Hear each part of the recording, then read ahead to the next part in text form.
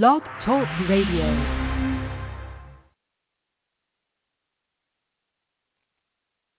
Praise God and welcome to Blog Talk Radio.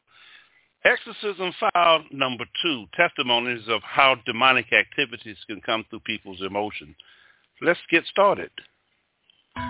They've identified our strengths, they've noted our weaknesses, and they've devised strategies to defeat us. Jeremy, get away from the stove before you burn yourself. I wasn't doing anything. You were certainly wasting gas. I'm sorry. What were you doing over here, making me dinner? I was looking at the fire.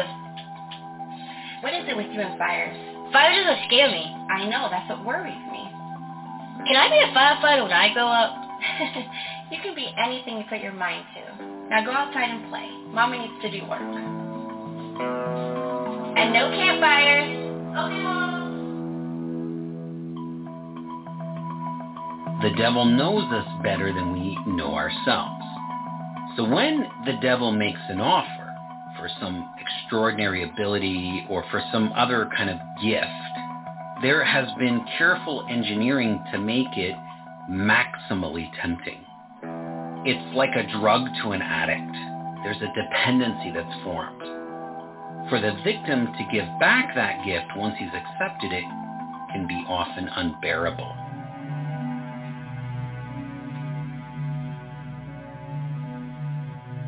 You're listening to our resident priest and exorcist, Father Carlos Martins, and I'm your co-host, Ryan Bethay. Welcome to the Exorcist Files.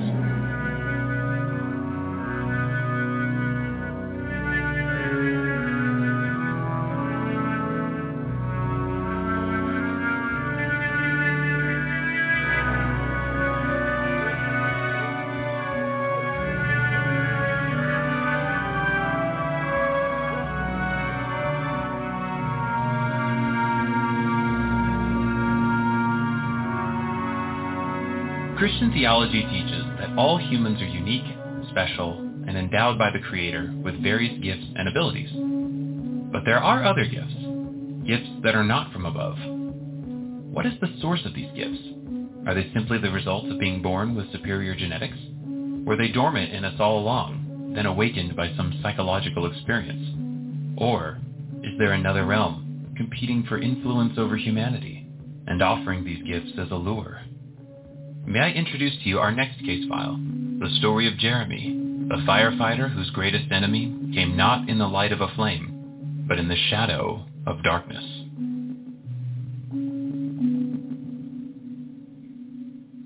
I received a very panicked call one day from a priest who lived a short distance away. It was a Saturday afternoon, and like most priests, he was hearing confession. Hello, Father. Hello, my son. May God be with you. I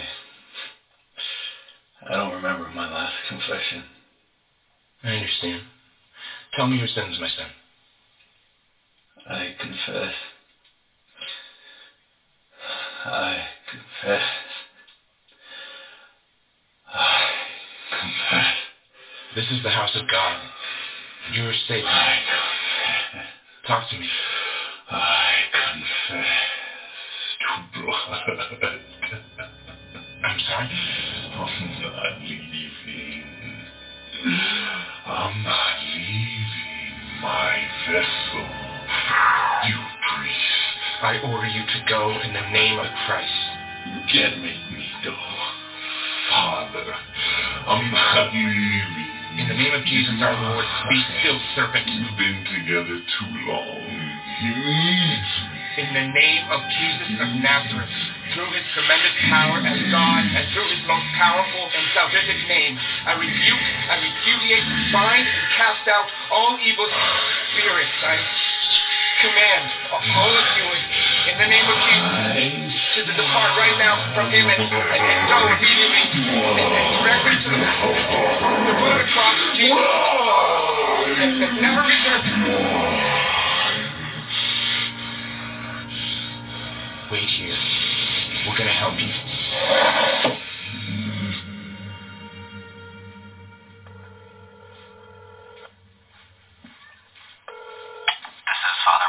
Carlos, it's Stu. Where are you at the moment? Hi, Stu. I'm in my office right now. Oh, praise God. Okay, something urgent has come up. I'm here at St. Joseph's, and just now somebody started manifesting in the confessional.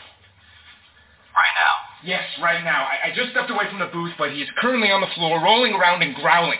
His voice is about 2 octaves lower, and he kept cursing me and saying, "He's mine," over and over again. I see. I'm sorry for this, but I think we need to send him to you right now. Okay, slow down. Take a breath. Carlos, he definitely has something going on, and he's enormous. Every time I prayed, it only made things worse. And whatever it is that's manifesting, it's primal. He's acting like an animal. I'm sorry, but I need to send him to you. This thing is escalating quickly. Well, I have my team here, so if it has to happen now, we can do it. I think it does, Carlos. Then bring him over immediately. We'll be ready. All priests have busy schedules. I mean, there is a shortage of priests, so all of us would take on different responsibilities. Normally, a priest does not agree to see an exorcism case immediately because the devil will often send somebody to you to clog your wheels.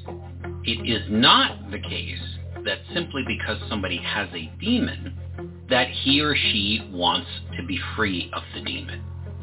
This is a good moment to remind ourselves that, according to Christian theology, human beings are born with free will. In the Bible, one of the most severe cases of demonic possession is the Gerasene demoniac mentioned in Mark chapter 5.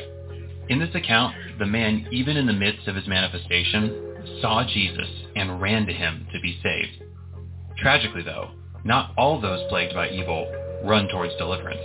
And, as Father will stress throughout this series, for an exorcism to really work, there must first exist a desire for liberation. Demons enter by way of doors. A door has to be opened to a demon. That door has to be closed to get rid of him. And if the victim is not willing to do that, there's nothing you as an exorcist can do. That victim has used his or her free will to make a covenant with the devil. It's not in your power to dissolve that covenant. A seasoned exorcist has learned to reject being arbitrarily pulled away from his schedule. But on this particular day, my team and I were already meeting. That is why I agreed to meet with this person immediately. When Father alludes to his team, he is referring to other assistants that work with him during exorcisms. For a multitude of reasons, Father typically does not go into the room alone. Whenever possible, there are additional helpers present for support and prayer. When the victim arrived at the door with his wife, his name was Jeremy, and Jeremy was in his late 20s, tall, barrel-chested, chiseled muscles, an absolutely hulking man. And I thought to myself, if this guy gets violent, there will be no stopping. Have a seat. I'm Father Carlos Martin. Nice to meet you, Father. This is my wife, Rachel. Hey. Hi. Pleased to meet you both. Yeah? I found him to be the epitome of a gentleman. So, let's begin. If it was the case that he had manifested, he certainly was not exhibiting any of that right now. So the issue for any exorcist is he has to diagnose whether a demon is actually present. He can never simply take someone else's word for it. In the Catholic Church's ritual for exorcism, which is called the rite of exorcism, it states that for the rite to be administered, the priest has to establish a moral certitude that an individual is possessed before he may administer that rite. Moral certitude is probably best understood in contrast with the kind of certitude offered in mathematics. Any mathematician will reach the same objective result when he's working on an equation as any other mathematician, unless an error has been made. But that kind of certitude is simply not available in real life, and in the case of exorcism, that is no different. The Church identifies 3 signs of possession that an exorcist is told to look for. The first is the ability to speak in and to understand languages that the victim has never learned. For example, If a young Californian girl started speaking in a forgotten Norse language known only to a handful of professors that she had no contact with. The second is knowledge of the occult. Knowledge of events, facts, details that it would be impossible for the victim to know through natural means. This could be an individual whom you have never met before, looking at you and recounting one of your private experiences to the exact detail, something that no one could know about you. The third sign is the display of superhuman strength, strength beyond one's natural human abilities. Such as an elderly woman weighing 100 pounds who hurls a 300-pound man across the room.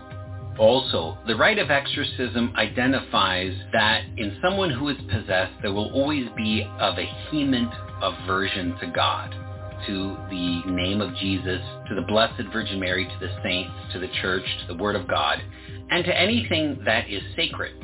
But it's not one of the three classical signs. Aversion to God is not a fourth sign because, while important, it could in practice be faked, or there could be some explanation in the natural realm, such as the person may be mentally ill, or just strongly dislike religion. A display of superhuman strength can't be faked. The knowledge of unknown and distant events can't be faked. The ability to speak in and to understand languages no one has ever studied, that can't be faked. Father just mentioned the rite of exorcism, and if you're wondering what exactly that is, we asked him to break it down for us. The church has a ritual by which it conducts exorcism, and in the famous movie The Exorcist, what you see is the exorcist priest. He's praying the prayers from that ritual. Who sent your only begotten Son into the world to crush that roaring lion, hasten to our call for help, and snatch from ruination and from the clutches of the noonday devil this human being made in your image and likeness. But the ritual is itself a relatively new thing. It's only been around for less than 500 years. The ministry of exorcism was there from the beginning. We see it in New Testament times. In the early church, it was largely done by monks and laymen, so the non-ordained. But they were largely people who had set aside their life for ministry. That continued until the Middle Ages, when you had a very defined code. In the year 1614, there was a rite of exorcism within a greater ritual called the Roman ritual, which codified all of the different ceremonies and rituals. That in and of itself was a culmination of what happened throughout the early centuries and especially the Middle Ages, where the best practices, the collective wisdom was acknowledged and put together in instructions that would guide the church in its ministry against the devil. And yes, Father also just mentioned the mother of all films about exorcism, William Friedkin's magnum opus, The Exorcist. Now, when you find yourself in the room with an exorcist, the power of curiosity compels you to ask him his thoughts on the film. I did just that, and I must say that his response was fascinating. We'll be right back after a short commercial break. Let's get back to Jeremy, who, after a violent manifestation in a confessional with another priest, was brought to Father Martin's for immediate help. I led Jeremy and his wife into a room where we could all meet. Why don't we start from the beginning? Jeremy, tell me what happened. Well, I remember going to confession. First time in probably 20 years. I haven't really been involved in the church since I was a kid. And why did you suddenly decide to go to confession? For starters, it's my wife. She knew I needed it. I've been having these episodes, Father. Episodes where I lose track of everything, and when I wake up, it's clear something bad has happened. And what happened? That's the thing, Father. I got to the church, and as I approached the confessional, instant darkness, just like that. Instant darkness. The lights went out, and I was cold. It was just like so cold. I was shivering. And that's all I remember. Now I'm here. I see.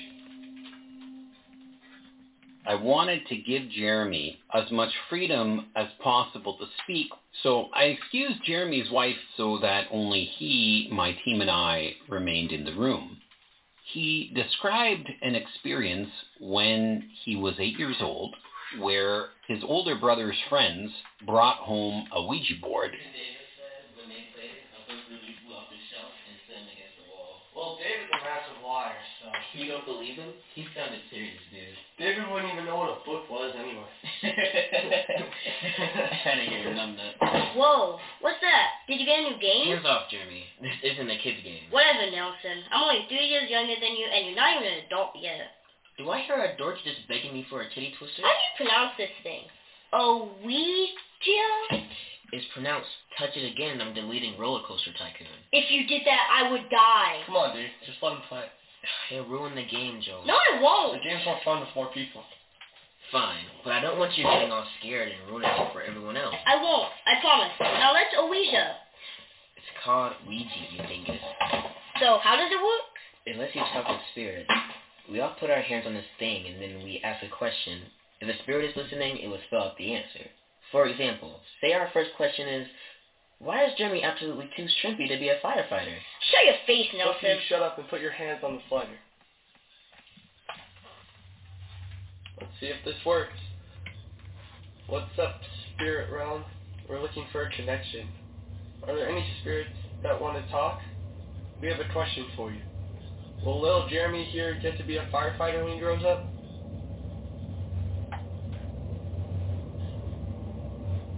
I'm going upstairs. Come on. I don't want to play this anymore. What's wrong, Jeremy? 2 chickens to learn the truth? No, I'm just tired. He'll get over it. What are we asking next? How about which one of us gets to go out with Sarah Slaughter? Dude! Yes, the answer is me, but let's ask anyway. Sleep tight, Jeremy. Good night, Mommy.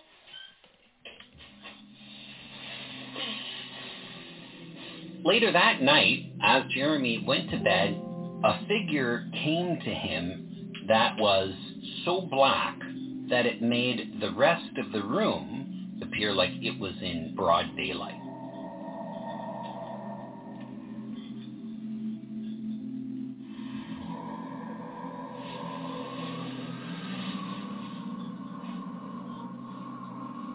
Is someone there? Who is there?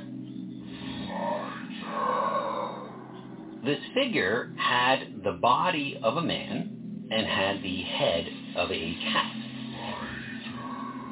Stay away. Who are you?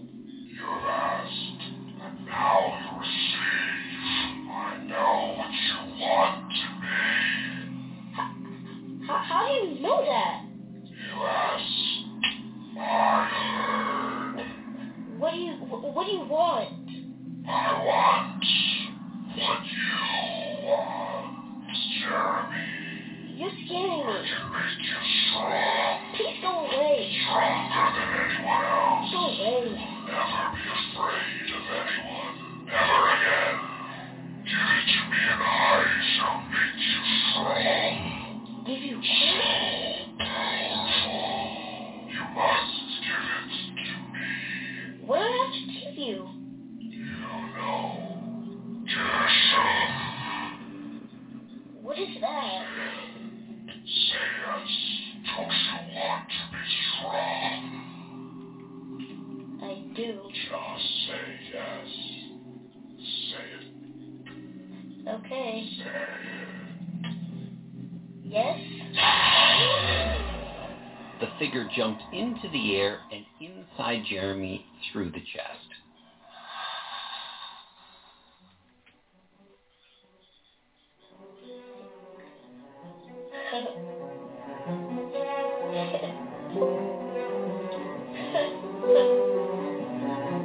As Father mentioned in our previous episode with Cheryl and Mark, a mortal sin occurs by breaking any of the 10 commandments, and violating the first commandment seems to be the most common gateway for full-blown demonic possession. The first commandment states, I am the Lord thy God. Thou shalt not have strange gods before me. And humanity breaks this command time and time again as the gods of our wants and desires are piled up ahead of the Creator. For young Jeremy, it was no different. The kingdom of darkness knew his desires, and they stood poised, ready to strike, when a door was inadvertently opened. Remember, demons are pragmatic with what kind of temptations they deliver by leveraging us at strategic weak points. For example, if one develops a proclivity towards telling little white lies, one could be further tempted to lie more bravely. But even if, say, you never lie, good and honorable behaviors can also be weaponized. Imagine a pious, quiet, devoted monk who fasts regularly out of devotion to God. The monk, in theory, could then be tempted to judge others who do not also fast, thus inserting pride into his life and rendering the behavior sinful. But fear not, my fellow mortals. Father is not suggesting that demons are behind every temptation and bad decision.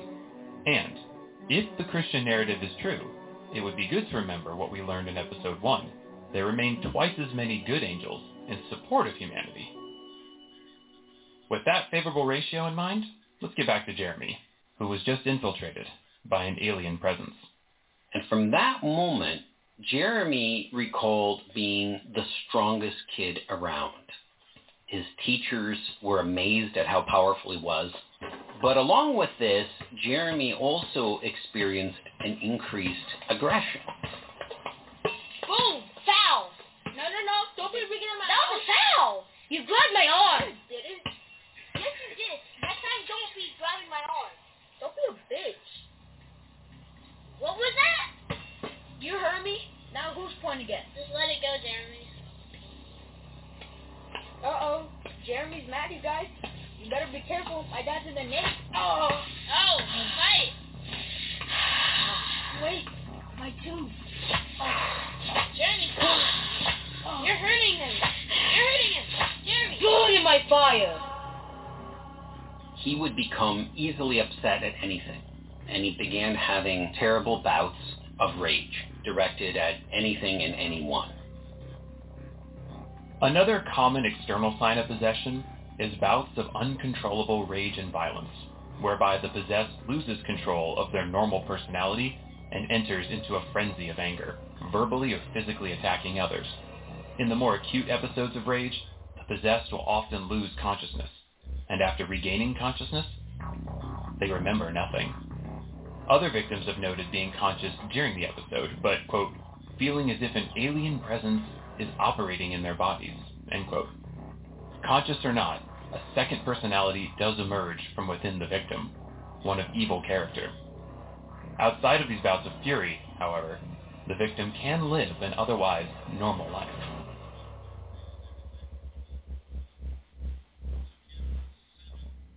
Jeremy frequently got into fights against even much older and bigger kids, but he never lost a fight, and eventually nobody was willing to fight him.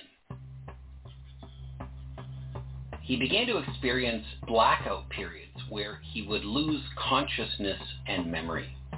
Suddenly and without warning, he would find himself in a completely different place than where he just was, having no idea how he got there. And there would always be a lapse of time. I went to South Point Mall, and then the next thing I know, I'm walking down the street 10 miles away. No idea how I got there, and I pulled $258 worth of cash out of my pocket. I have no idea whose money it is, how it got in my pocket. It's like someone just hit fast forward on the tape, you know? Just skipped ahead. Jeremy had one goal in life, and it was to be a firefighter. He enrolled in the firefighting academy after completing high school.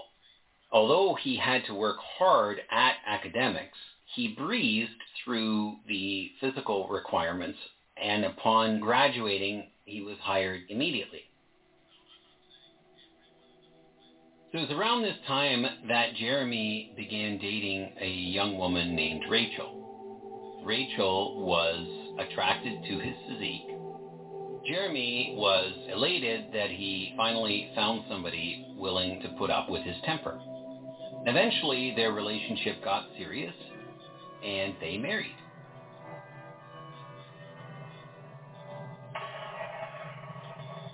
By this time, Jeremy's blackout periods had grown to encompass days. On one occasion, he woke up in a completely different town. Shirtless, shoeless, his knuckles were scraped, and his body was bruised and covered with cuts and scratches.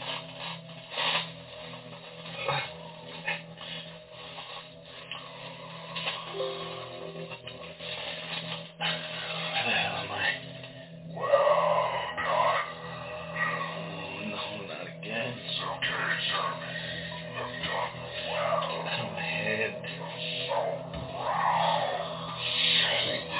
I don't want this anymore. I'm done with this. I want you gone. I'm scared. Get out.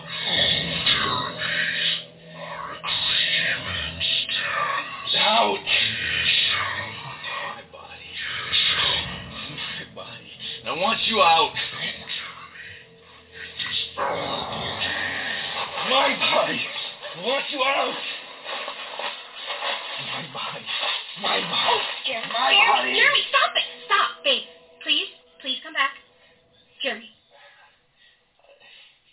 What's happening? You did it again. No, babe. Okay, come on.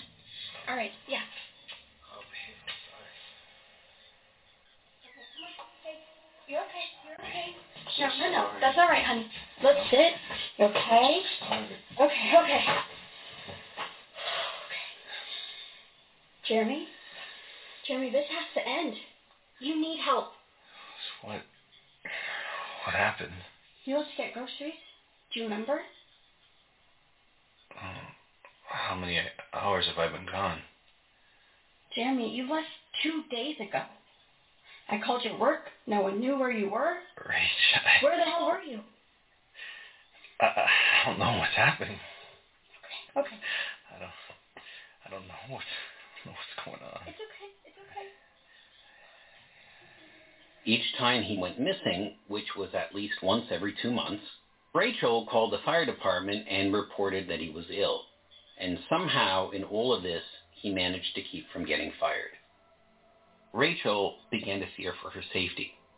While the blackouts had always frightened Jeremy, now that he was losing whole days and not just hours, and now that he was finding trauma on his body, he was terrified. He knew there was something inside him, something that was evil, and he simply didn't know what to do about it. Around this same time, Jeremy's parents rediscovered their Christian faith. While they had never been bad people, they now had become extraordinarily good people. And this had a great effect on Rachel. She became attracted to the people that they had become. So it was eventually Rachel who broached the God question with Jeremy. You gonna finish that? No, you go for it. Thanks. Gotta be hungry. Starving. Jeremy, I think it's time we fix this. I'm sorry, I know. And I think whatever this is, it's more than just psychological. I think we need to go to church. You're right. Really? Yeah. I know this sounds crazy, but I'm telling you, there's something inside me. I can't describe it, but it's living in there like a self-governing thing that's not me. It has objectives apart from my own, and it completes them without my knowledge. With my body, it can happen at any time. I don't know what I've done. Babe, I've seen blood on my hands after these blackout spells. I know I've done some terrible things, but it's not me. You have to believe me. It's not me. I trust you. Babe, I'm scared.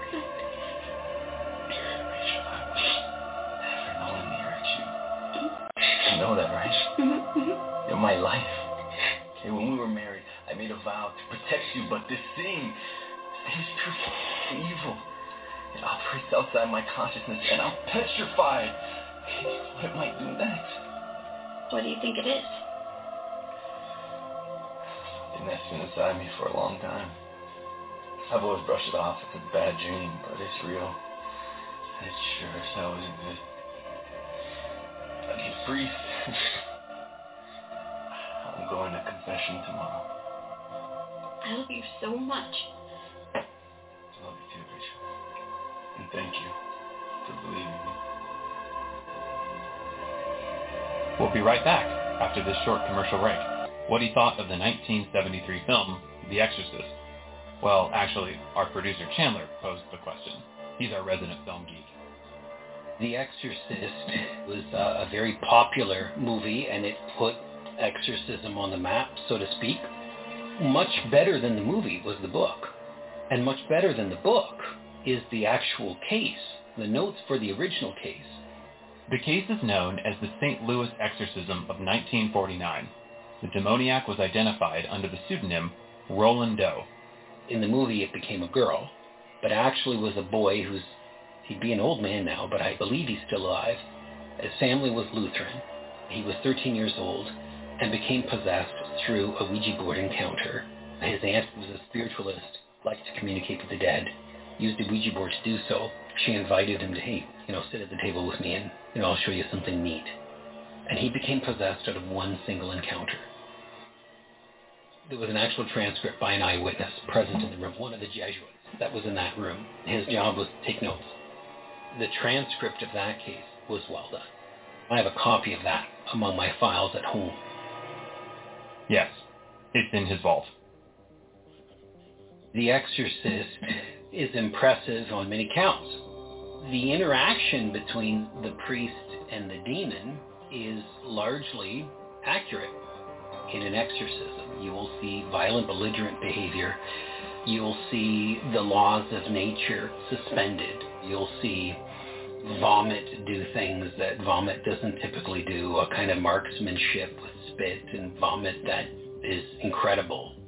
You'll see temperature changes in the room. You'll see levitation, or at least you can see these things. If you have yet to see the film, you should have seen this by now. I have to say that the ending was not based on the actual account, and was, frankly, to me, as an exorcist, scandalous, where the priest, in order to, quote-unquote, save the victim, commands the demon to leave the victim and enter into him. Take me! Come into me! Damn you! Take me! Take me! You would absolutely never do that, because you are then cooperating with the devil.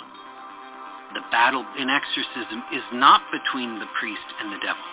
The battle is between Christ and the devil. Christ is the warrior. You are his agent.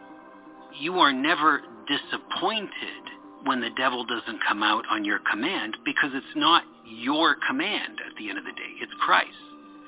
So for you to come in as an exorcist and say to the demon, I want you out of that victim and I want you in me. Of a Jesuit home near Bordeaux. The house was built above a river, and he landed on the rocks below. Unlike fictional Father Karras, however, Saron survived the fall with a broken thigh bone. While skeptics who analyzed his post-Ladone behavior leaned to the pathological, many admitted it is at least curious that Saron's sudden transformation from seemingly normal mental health to a state of mental torment began immediately after he provoked the demon to enter him. And regrettably, Father Martins revealed to us that this ill-advised exorcism tactic was not an isolated event. I know of a situation where it happened 2 years ago. A priest who is possessed. And he had no training, and he had no business doing an exorcism to begin with, ordained 2 years ago, was thrown in that ministry. His bishop allowed him to function with that, and now he makes our job way more difficult. And this is why the church takes great pains to only allow a certain kind of person in that battle. Because you've now become the victim. And the devil now has the Easter egg that he always wanted. I feel compelled to mention that out of all our recording sessions with Father Martins, this was the only time he became noticeably agitated. But hey, even Jesus got angry once. That's all the time we have for this episode, but join us next week for the conclusion of Jeremy's saga. Yes, the exorcism is coming, and forewarning, the material may be too intense for some. Listener discretion is advised. Here's a sneak peek of our next episode. Where the hell were you? I don't know what's happening. Okay. It's okay. There are states of possession. The devil can animate any time he wants, and does so for any reason he wants, but especially if there's anything holy around the victim. And if it's a priest conducting an exorcism, he will absolutely manifest himself, and now the battle's on, because he's defending life and property. During an exorcism, the victim is rendered in a state of internal sleep, so the consciousness is taken over in addition to his or her body. The body is, for all intents and purposes, a puppet of the devil. When the possession is over, and the devil, for whatever reason, retreats inside the victim remembers nothing of the possession. If the possession has lasted for 3 days, 3 days are gone, and they're gone. In his book Possession, T.K. Osterreich referred to this phenomenon as demoniacal somnambulism, or as I would call it, possessed sleepwalking. Welcome back to the Exorcist Files.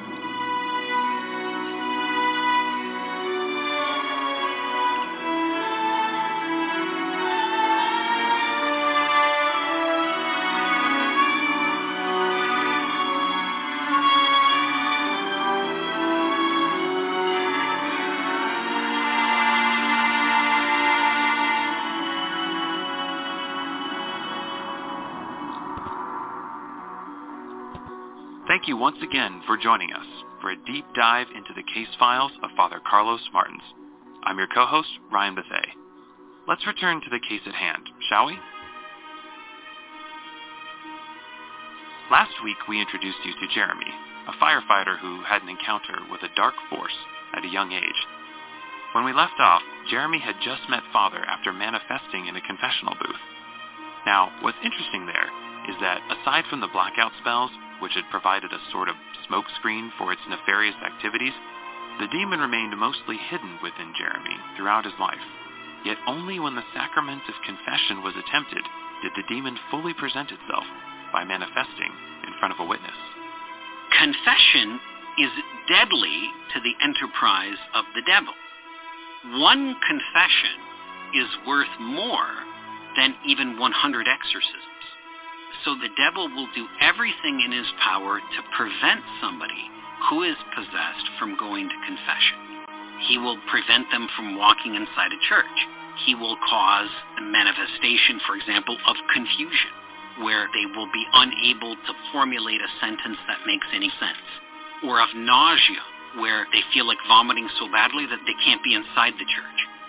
If they approach the confessional, he will cause them a feeling of pain. He will strike them with a manifestation whereby their mind goes blank and they forget why they're there. Or they will start writhing demonically. Anything to get them out of that physical place, because of course they're in a danger zone insofar as the devil is concerned. This notion is a little counterintuitive, because as human beings, we are usually more impressed by spectacle. An exorcism in and of itself is a spectacle. It's a confrontation. It's dramatic, enthralling, it captivates our attention. Confession is not very spectacular. Nonetheless, as Father will tell you, it is still a greater divine gift than exorcism. With that in mind, let's get back to Jeremy, where Father now faces the task of diagnosing whether a demon is actually present within him. As always, listener discretion is advised.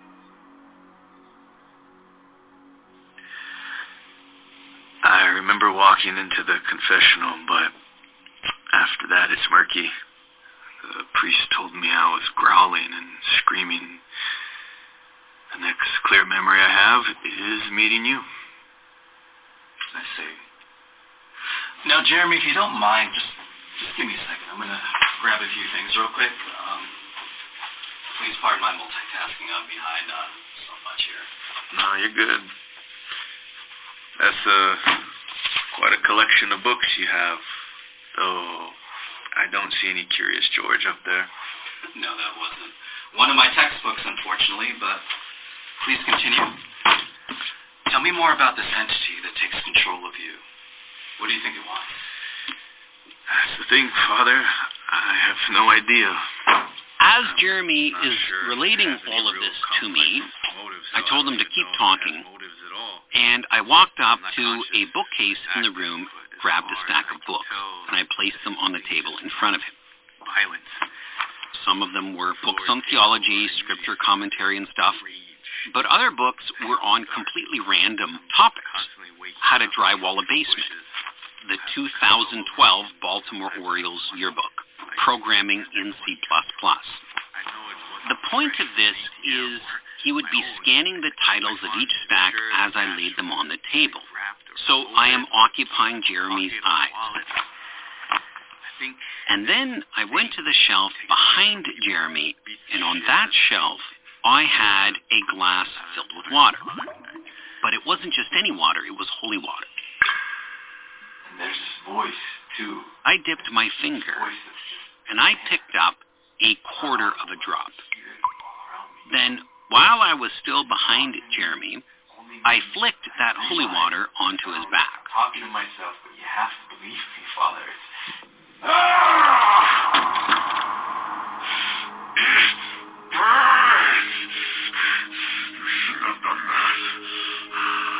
With a speed that was startling, Jeremy shot up out of his chair, arched his upper body backwards, behind himself, such that Jeremy was now face-to-face with me, although his face was upside down.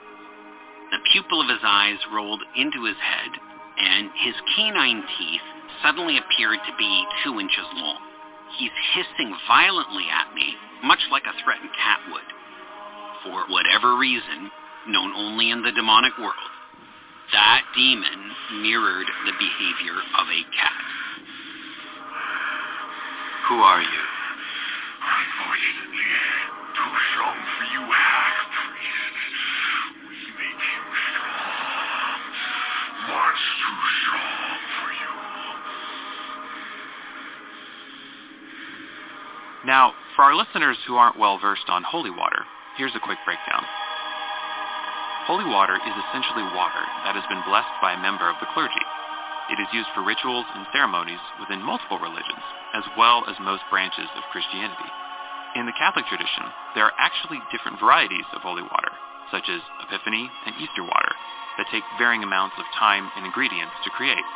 Epiphany water is blessed through a long ritual during the Feast of Epiphany, which celebrates the visit of the 3 wise men to the infant Jesus. Easter water is prepared at Easter Vigil in conjunction with a special prayer and the dipping of the Paschal candle, which many would recognize as the large white candle at Easter service.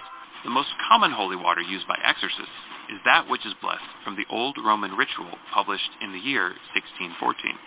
That rite involves exorcising salt and then blessing it, exorcising water, then blessing it, mixing the two, and finally blessing the mixture. This elaborate ritual is performed because at the fall of Adam, the devil gained dominion over the world. Therefore, by blessing the salt and water, the devil's power over those elements is nullified. So, why salt? Well, instances of using salt to cleanse what is harmful was established in the Bible, such as when Elisha used salt to purify the water in infertile land of Jericho in 2 Kings chapter 2. Now, when we use holy water, exorcised and blessed salt, and the other sacramentals, they have a real effect on the devil, because those holy objects carry the power of God within them.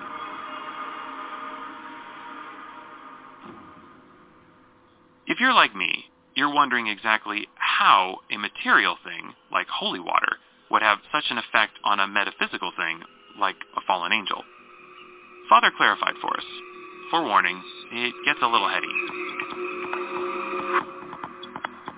Einstein's discovery that the senses can deceive with regard to our understanding of reality applies also to the spiritual realm.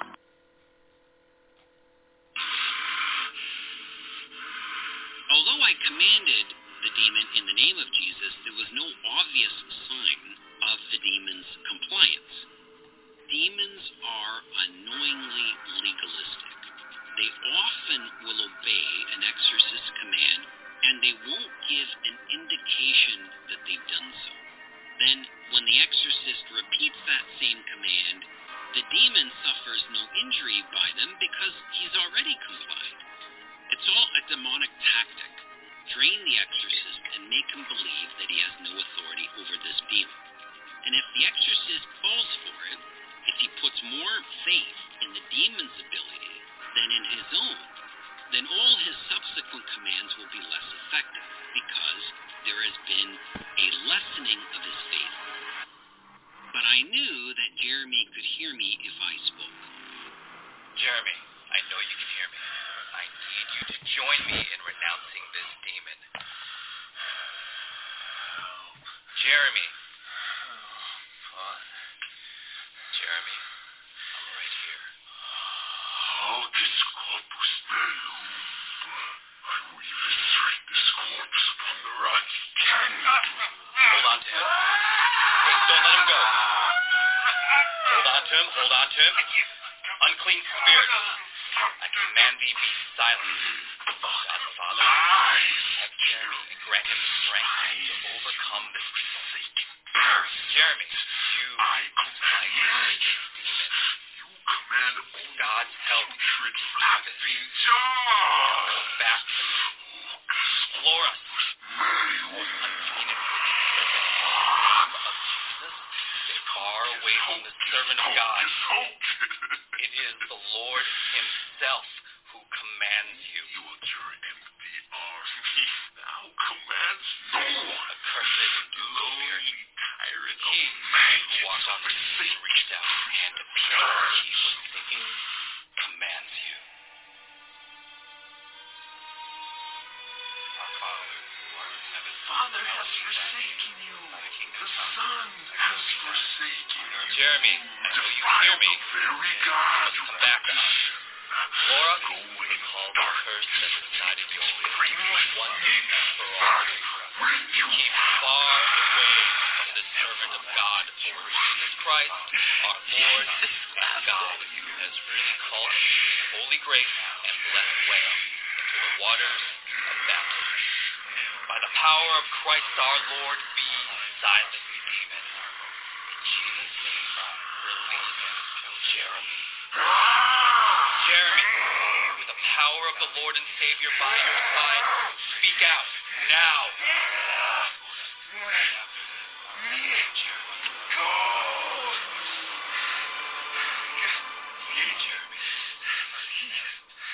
Jeremy, do you understand me?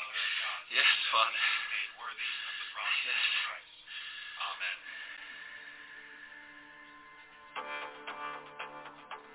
One of the details that indicated the demonic hold on Jeremy had been waning even before he came to see me was the fact that he had already made a decision that he would go to confession, and he was following through with that decision. This aligns with what Father mentioned last episode, that for an exorcism to even work, the victim must first want to be liberated. Someone may retort at this point like, hey, if I had a demon in me, then I'd be ready to get rid of that power within seconds. It's not as simple as that. It's difficult for us to understand what it's like to have a demon inside us. A demon offers a deal for something that is pleasing in exchange for hospitality. In Jeremy's case, the devil offered him extraordinary strength, an ability that Jeremy loved. But at the same time, at heart, Jeremy knew that it was all fake. His strength didn't come from self-discipline and hard work. It came from a pact that now held him in bondage. He was not free to be himself, so he felt like both a liar and a prisoner. Father, The demon's power at this point appeared to abate partially.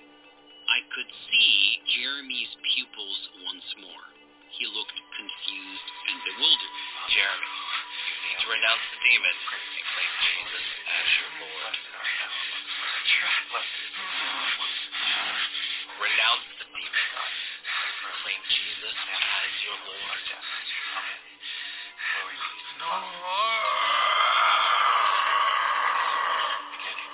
As I said this, Jeremy's eyes rolled into his head again. All I could see were the whites of his eyes. Switching out, quote-unquote, during an exorcism is common. A demon will retreat when he wants a reprieve from the prayers. And besides my prayers, this demon had to contend with those of my team members who were reciting the rosary, asking for the Blessed Mother's intercession. Jeremy, I know it's difficult, but you must renounce this demon. Implore us in Jesus' holy name. Bring me Jeremy. Resist his will. It is my will. It matters. But the will of the kingdom. Everything. Shut your maggot mouth. Their praying had the desired effect. It was grinding the enemy down. A quick rundown here on the Blessed Mother and the intercession of saints. In addition to prayers made to God, one can also ask for prayers from the saints in heaven. Catholic doctrine teaches that there are venerated saints in heaven, like the Blessed Virgin Mary, who can offer prayers to God on our behalf if we ask them. This practice does not occur across all Christian denominations. Protestants in particular generally disagree with praying to anyone but God. Protestants often criticize the Catholic practice of praying to the saints, but this criticism comes from a misunderstanding of what it means to pray. The word pray means to ask. It does not mean to worship. Both Catholics and Protestants agree that worship is due to God alone. Shakespeare used the word prithee throughout his plays as a contraction of the phrase, I pray thee. It's equivalent to saying, I ask you. But this intercessory influence of Mary on her son is not lost on Catholics. Speaking of Catholic traditions, let's briefly return to 1996, when atheist college student Carlos Martins had taken a shine to what he saw in some of his Christian professors and fellow students. I was invited on a Eucharistic adoration retreat, and I opted to go simply because of the character of the young men that organized this retreat. I had no idea what I was getting into. They said retreat, and I heard vacation. So I said, great, I'll bring the beer. For those not in the know, the Catholic Church believes that the Eucharist, or the bread and wine consecrated by the priest at Mass, are not just symbols. They become the actual body and blood of Jesus. And adoration of the Eucharist is a practice where the Eucharist is exposed in the form of bread on the altar and then worshipped as God. Not quite the beer-fueled collegiate expedition Father had in mind. The Eucharist is not ever left alone when it is exposed. It needs a worshiper. That was a hard and fast rule. On this retreat, each man would have 4 hours of adoration a day. I had 3s and 9s. So from 3 to 4 a.m., 9 to 10 a.m., 3 to 4 p.m., 9 to 10 p.m., those were my 4 shifts a day. And so on that first shift, as everybody piled out of the chapel, the Eucharist is now exposed, and I was there alone. I just remember having a sense of embarrassment and frankly shame, because I didn't believe, and I fell completely out of place. I was looking at what appeared to be a cracker in a fancy holder on the altar. So what did I do? Well, I plotted my escape. I could have said something like, hey, I forgot something at home, or I'm feeling sick, but all of the reasons seemed completely inadequate. The character of these young men who had invited me was so good that I just could not bring myself to lie to them. I couldn't help but marvel at the irony of it all. A natural skeptic who has trouble believing in the Eucharist and its supernatural significance would, within a decade, become a leading exorcist in the church he doubted. entering into spiritual combat with manifesting demons. Such is life.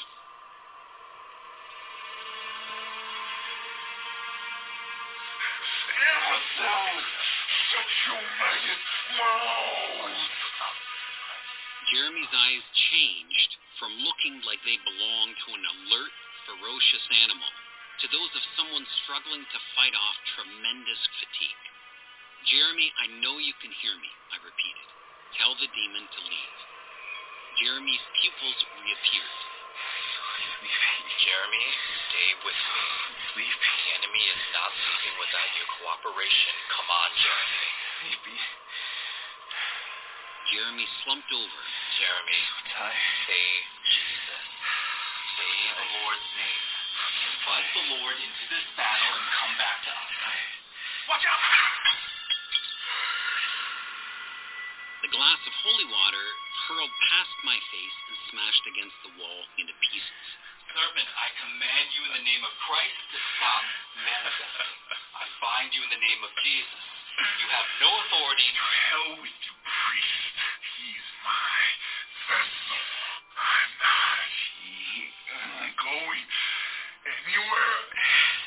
Yes, Jeremy. Say the word. We'll be right back after this short commercial break. I don't, but if you are, please reveal yourself to me. If you can give me the faith that I see in these young men, then I will give you my life. What happened next was, well, largely nothing. I didn't see anything, I didn't hear anything, I didn't have a great insight, but there was a tiny, tiny sense of peace that emerged within me. It was far from being overwhelming, but it was enough that it kept me in that chapel to finish that hour. And then the start of my next shift. That thread of peace was now thicker. It still was not overwhelming, but I was surprised at how quickly that hour passed by. My next shift after that was at 3 a.m. I'm the only one awake, and that peace increased to such an extent that I knew that I was in front of He who created me, that He was aware of me, and I felt this profound sense of love and peace take me over. And peace is the one experience that cannot be counterfeited. Life was completely different from that point onwards. I got my undergraduate degree in philosophy, got a master's degree in philosophy, and then I got an education degree, and shortly after that is when I entered seminary. I put in 6 years in seminary and then was ordained a priest. Shortly after that, I was tasked to be an exorcist. And that, folks, is how a skeptic becomes a Catholic. Judy was boring. Hello. Then Judy discovered ChumbaCasino.com. It's my little escape. Now Judy's the life of the party. Oh, baby, mama's bringing home the bacon. Whoa, take it easy, Judy. The Chumba life is for everybody. So go to ChumbaCasino.com and play over 100 casino-style games. Join today and play for free for your chance to redeem some serious prizes. ChumbaCasino.com. No purchase necessary. Void where prohibited by law. 18+ terms and conditions apply. See website for details.